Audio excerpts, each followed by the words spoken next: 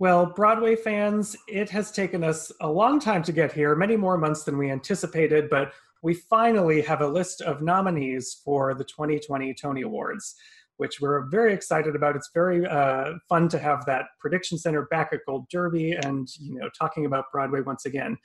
I'm Sam Ekman of Gold Derby. I'm joined by David Buchanan. And David, what was this list comes out. We've been waiting for a long time for this, thinking about what's going to happen. Who were you most pleasantly surprised to see? Who are you most excited for? Well, a few things. As you'll see as I drink throughout our video, I'm a huge fan of this show right here. So I'm thrilled that landed 6 nominations. I mean, we knew it would get at least 3, more than likely, but it did really well. So I'm really thrilled about that. I'm thrilled that Slave Play did as well as it did. We knew, again, that would do really well, but I don't know if any of us knew it was going to get 12 nominations. That was thrilling. And it broke the record. I know. Incredible. And one that I'm really happy about, I wrote about it in my little wish list item, was Jamie Lloyd for directing for Betrayal. That was kind of like on the cusp, but I thought that was the strongest aspect of that really beautiful production. So I'm really thrilled that he was in there for that. Yeah, I was happy about him. I thought he might miss out, even though the production was so well loved. But it's, sometimes we see when it's a smaller cast or a minimally staged production that they don't go to that because that doesn't scream director. But I was happy he got in. I was really happy for some actors who, the fun thing about the Tonys is that, like, yes, there are famous A-lister names in there. There's Tom Hiddleston and, Jake Gyllenhaal got in, but they also celebrate these hardworking theater actors who aren't necessarily household names, who are nevertheless doing incredible work. One of those for me was Cora Vanderbroek from Linda Vista. She was so amazing. And I think it's like one of the few times this season where I've experienced an entire audience start cheering in the middle of a play for a character for her. She was awesome. So that was very well deserved. And I was really excited for Paul Hilton from The Inheritance to get in. And, there was a lot of slave play actors too that I didn't know how many would get in because so many of them were under the featured acting categories, but Otto Blankson Wood and James Kusati Moyer, the people who weren't necessarily guaranteed. Shelley Latour was a huge surprise. So it was nice to have, I think Slave Play was one of the strongest ensembles. It's a real ensemble piece, and it was nice to have so many of those cast members there. Absolutely.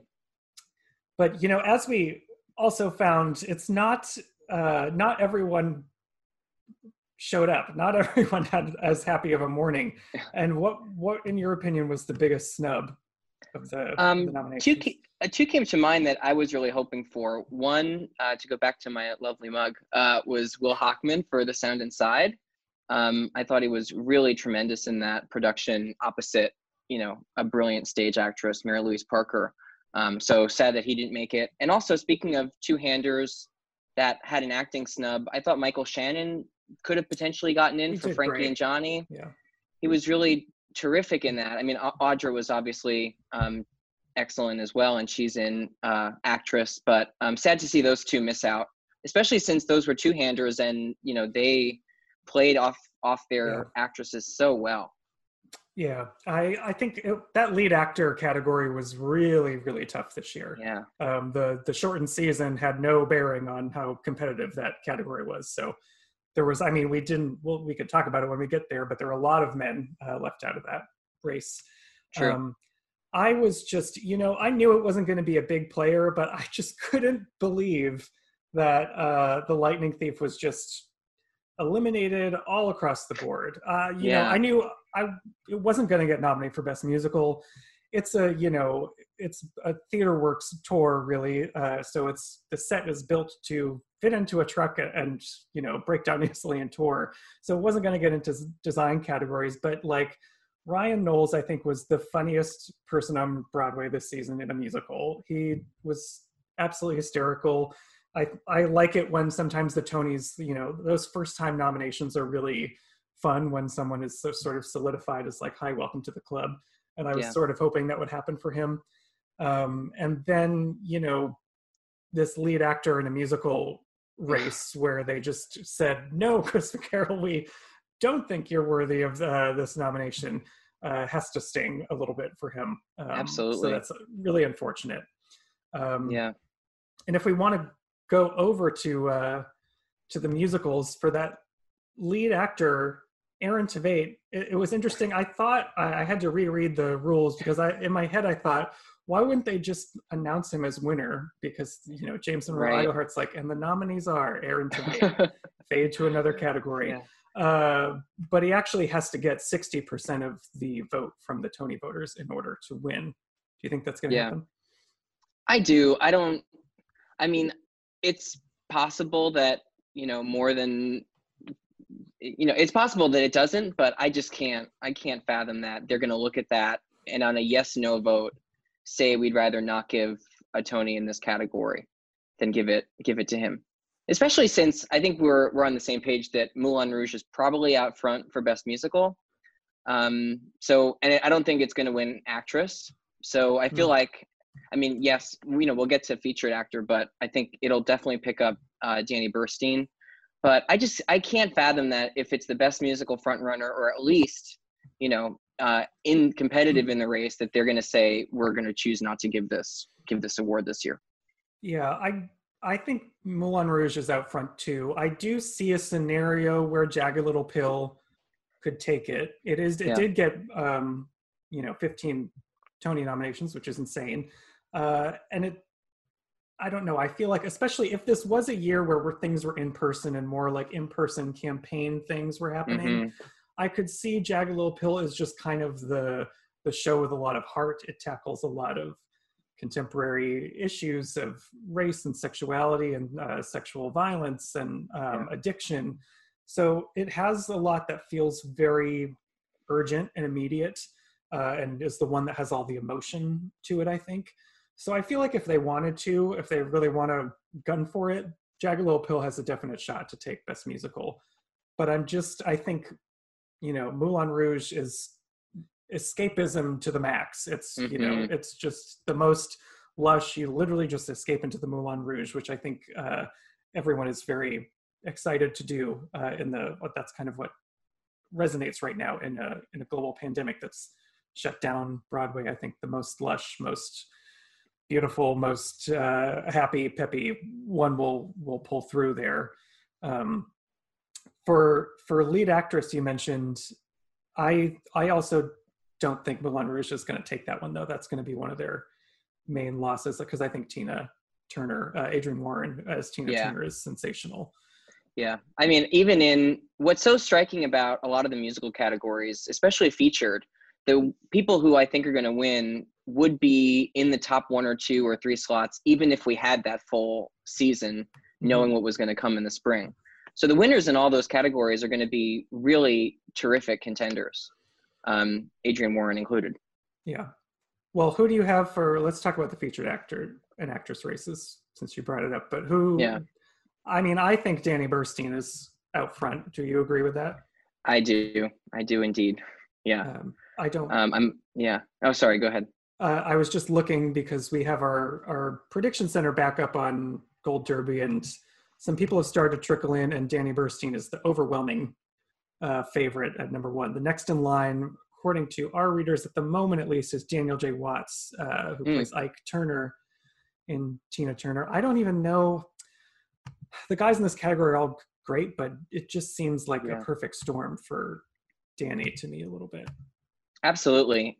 Especially since, I mean, he's had many opportunities to win and he hasn't, in what I think are incredibly close races.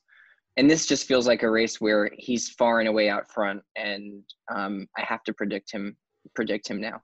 Yeah, I am happy there's a lot of first-time nominees, like Sean Allen Crillon, Derek Klena, Daniel J. Watts again is first-time nominee, but I just feel like there's something around Danny. He's been, you know, he was fantastic in so many things over the years, and now seems like such a great time to finally reward him. And he's also, you know, he had to battle COVID-19, a very severe case that he detailed publicly, and it just feels like time to reward him. Definitely. And then over in featured actress, we have 3 women from Jagged Little Pill getting Yeah. in with Lauren Patton, Celia Rose Gooding, and Catherine Gallagher. Lauren Patton has been out front, as she should be, for that rendition of You Ought to Know. But since there's three of them, does vote splitting come into the picture? Does that complicate things for you? I mean, in other categories, potentially, but I think this one is kind of clear. I mean, back when we were thinking Company was going to open, the race was really between Lauren and Patti LuPone, in my opinion.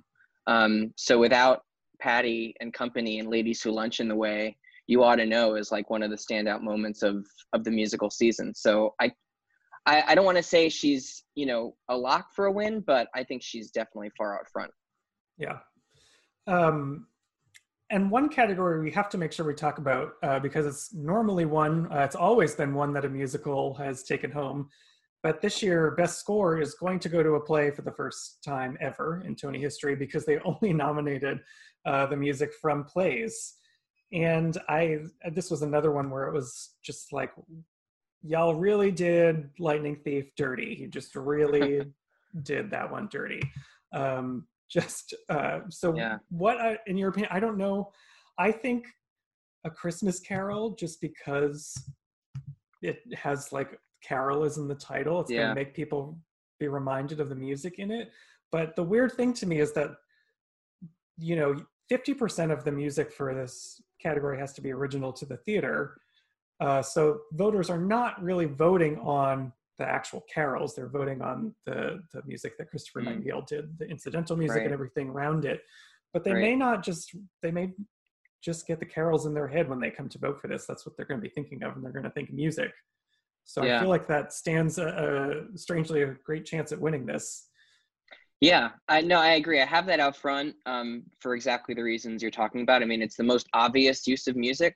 I have Slave Play in second place right now. Again, not necessarily because the incidental music written for the show is coming to mind immediately, but the score is so important to the work.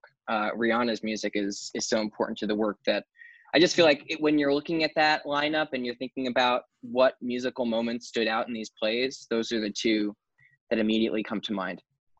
Yeah, I think The Inheritance had a lot of musical moments, especially like That's when true. they reveal the house, and there's a lot of magical moments, for lack of a better word, with the E.M. Forster character that are underscored by music. So I think, you know, and that's a big contender for a lot of awards. So I feel like that does have a shot, but it's difficult to figure out. I also do think the Rose Tattoo, even though that I think it only got 2 nominations, this is one of 2 things for it. This is a really well-deserved nomination. It wasn't a main contender for Revival or many other things, but the music in it was certainly a standout. So if they are willing to look at a show they didn't necessarily love otherwise, then the Rose Tattoo could be in there as well. Yeah, that's exactly the order that I have them in, with The Sound Inside in the last slot. Well, if we move on to the plays in the main top play category, it looks like, and our odds kind of have this too, that it's The Inheritance versus Slave Play for the top. But as a staunch Sound Inside fan, and I am as well, do we think there's a chance for that one to surprise? I don't think so. I mean, I would love to see it. I think it's right kind of in the middle of the pack. I'm sure there are some people that would vote for it. I probably would if I was a Tony voter, but I have Slave Play out front and The Inheritance just right behind. And I think I'm going to be toggling between the two from now until whenever the early December ceremony, or whenever the ceremony is. I'll be really hemming and hawing. I think this is one of the closest races of the season. Yeah, they both feel important, and they both feel very timely and of now. So it's kind of hard to figure out who's going to win that race at the moment. I was also pleasantly surprised to see Seawall of Life get in. Yeah. Because I thought they would be hesitant to reward like one-act plays. That they wouldn't want to do that, you know. Right.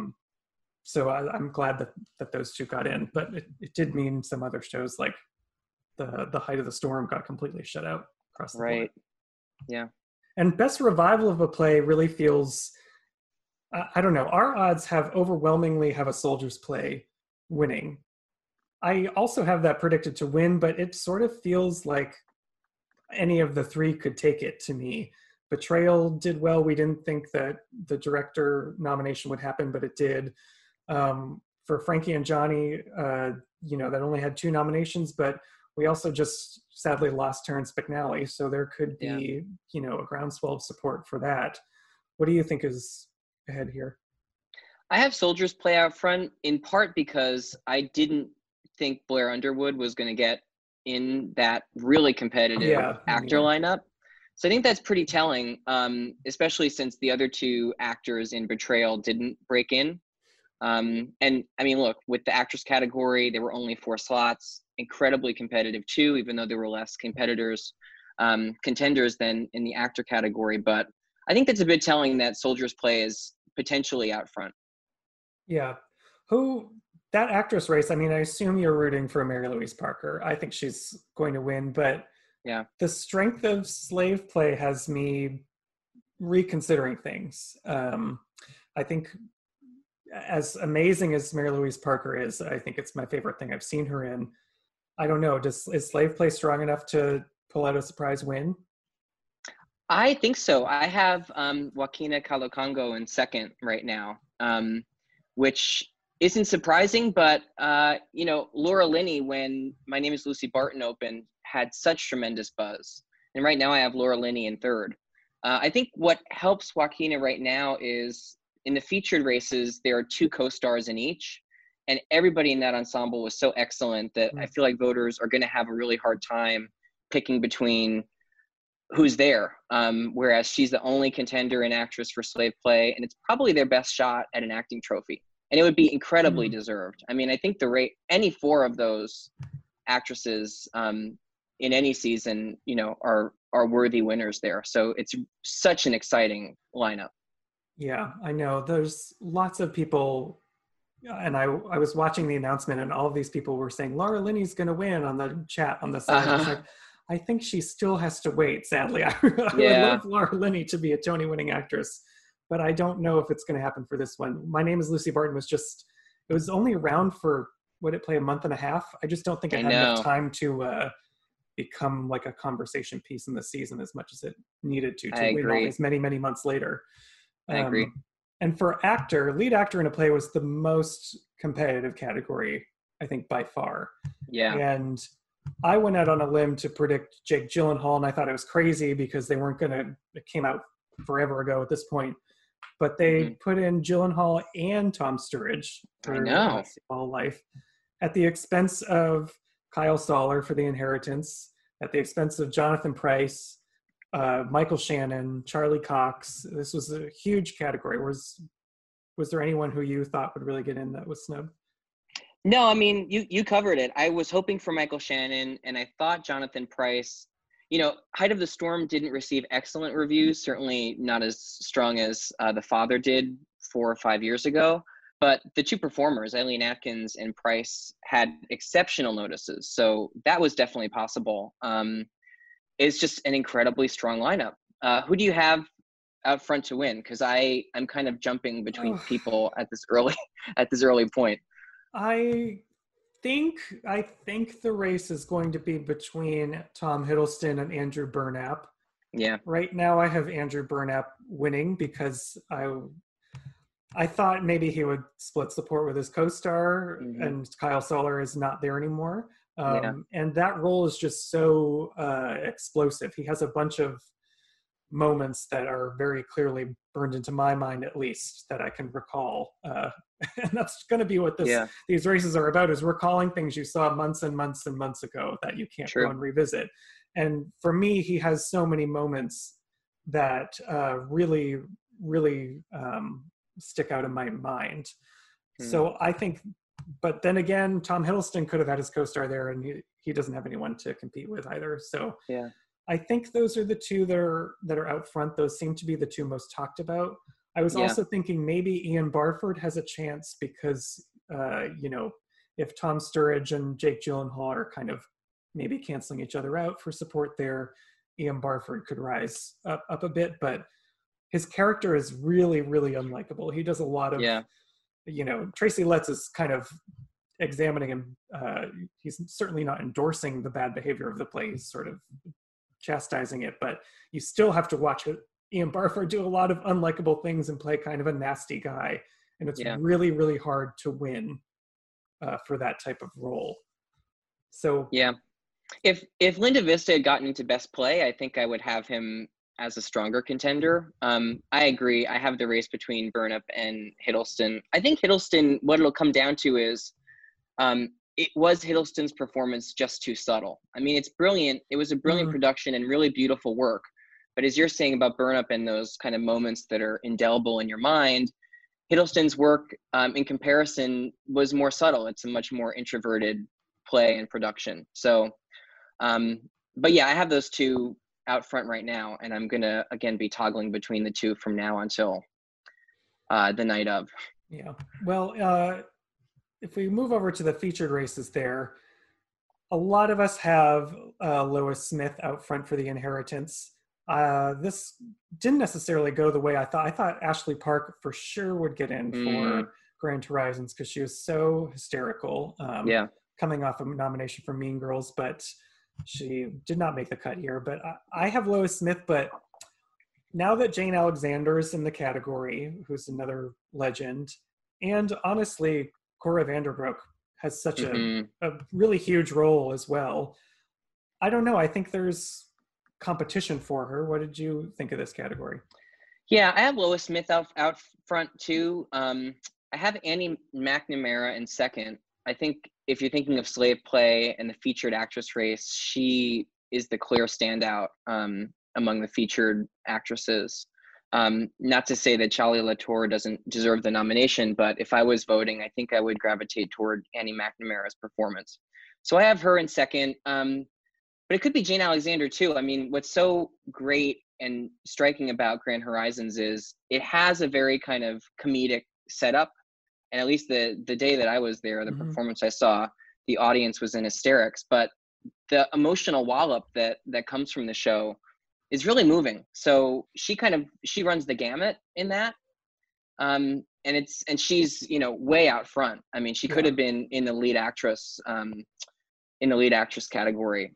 So the fact that she's here and she's on stage for most of the show could really accrue to her benefit for sure. Yeah. She's, I think it's more difficult than we planned because she's giving an amazing performance, which is sort of a lead. If you break down what we look for in like awards voter, what they look for in performances, what stands out in all these awards ceremonies, Cora Vanderbroek does everything. She gets naked. She does, she cries. She makes us laugh. She makes us root for her. She checks off all the boxes. She just isn't famous. Yeah. She's not an A-lister like some of these other women, but I still have Lois Smith out there just because she is so revered in this community and has worked for decades. I think her first Broadway credit was in 1952 and she still doesn't have a Tony Award. Not to mention all the countless off-Broadway productions she's done. So I still have her winning. And if we move to featured actor, I think there's a pretty big battle there as well. I don't really, on its surface, I think it is between David Alan Grier and Paul Hilton. Yeah, me too. Do you agree with that analysis? Yeah, absolutely. Yeah, those are my 1 and 2 right now. I am wondering, like, if you were talking about Slave Play before and how, if we're saying that Slave Play is such an amazing ensemble, they should pick up a win somewhere. Right. I just don't know. I was shocked to see Paul Alexander Nolan not get in.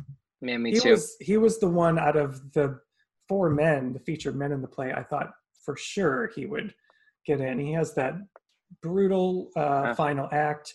He is, a Broadway mainstay by this point, but has yet to be nominated, and this seemed like a perfect opportunity.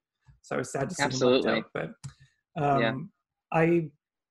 I'm going with Paul Hilton just because he leads you down this 30-minute monologue for an entire act of a play, it's one of those moments where you feel the whole audience kind of lean in and listen to what's happening, and you could hear a pin drop during it. And so that's, again, one of those moments that sticks out with me that I remember. But David Alan Grier also, has been nominated before, and that character seems to speak to a lot of things that we as a society in our country are grappling with, in terms of race and what kind of a racist society does to the mind and the psyche of someone, which he really plays very beautifully and bravely there. So I'm not sure who's out front. Yeah, and he's always on the Tony nominators' minds. He got in for David Mamet's Race when that play really didn't perform well anywhere else. He got in for Porgy and Bess. So I feel like it could also be his moment to win. I agree with you on Paul Hilton. I have him in second. I think the hesitation I have, going back to your points about slave play, is I don't know of these two who I would vote for. It would really be, I'd have to sit down and really think about which of the two I would prefer. And that to me is a problem, just in the sense that, I feel like there's many slave play fans that's going to vote for one and many who are going to vote for the other. And that really kind of jumbles their path to the trophy in this category. Especially in this case, because Atto Blankson Wood and James Cusati Boyer, they play a couple in the play. Right. And so I think all of their scenes are together. I don't, unless I'm remembering incorrectly. No, you're right. I'm pretty sure they are on stage in a scene every moment that they're on stage is together. So that complicates things a bit more in terms of actually pulling ahead to win. And you're right, that could be a place where we see vote splitting and someone else take the lead there. Do you think, not to linger on this, but do you think John Benjamin Hickey poses any problem for Paul Hilton, since we're talking about vote splitting? No. I mean, I love John Benjamin Hickey. I just think that performance is a lot more subdued, and purposefully so. It's what the character calls for. He's playing a conservative, buttoned up right-wing gay man. And it just seems like, again, if we're talking about those moments that stick out to you where you go, holy moly, that was some great acting.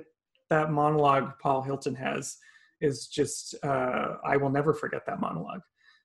So that's what sticks out to me. And I think in that case, versus the slave play men, there's a clear instance of vote splitting potential in one, whereas the other one, I think Paul Hilton is the clear choice if you're an Inheritance fan.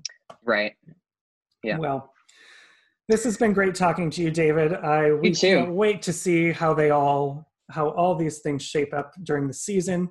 So our prediction center is open, Gold Derby fans. If you want to prove us wrong and you think someone else is out ahead, let us know. Put your predictions in now. See if you can beat David and I and beat the experts on our site. And David, thank you so much once again. You too, Sam.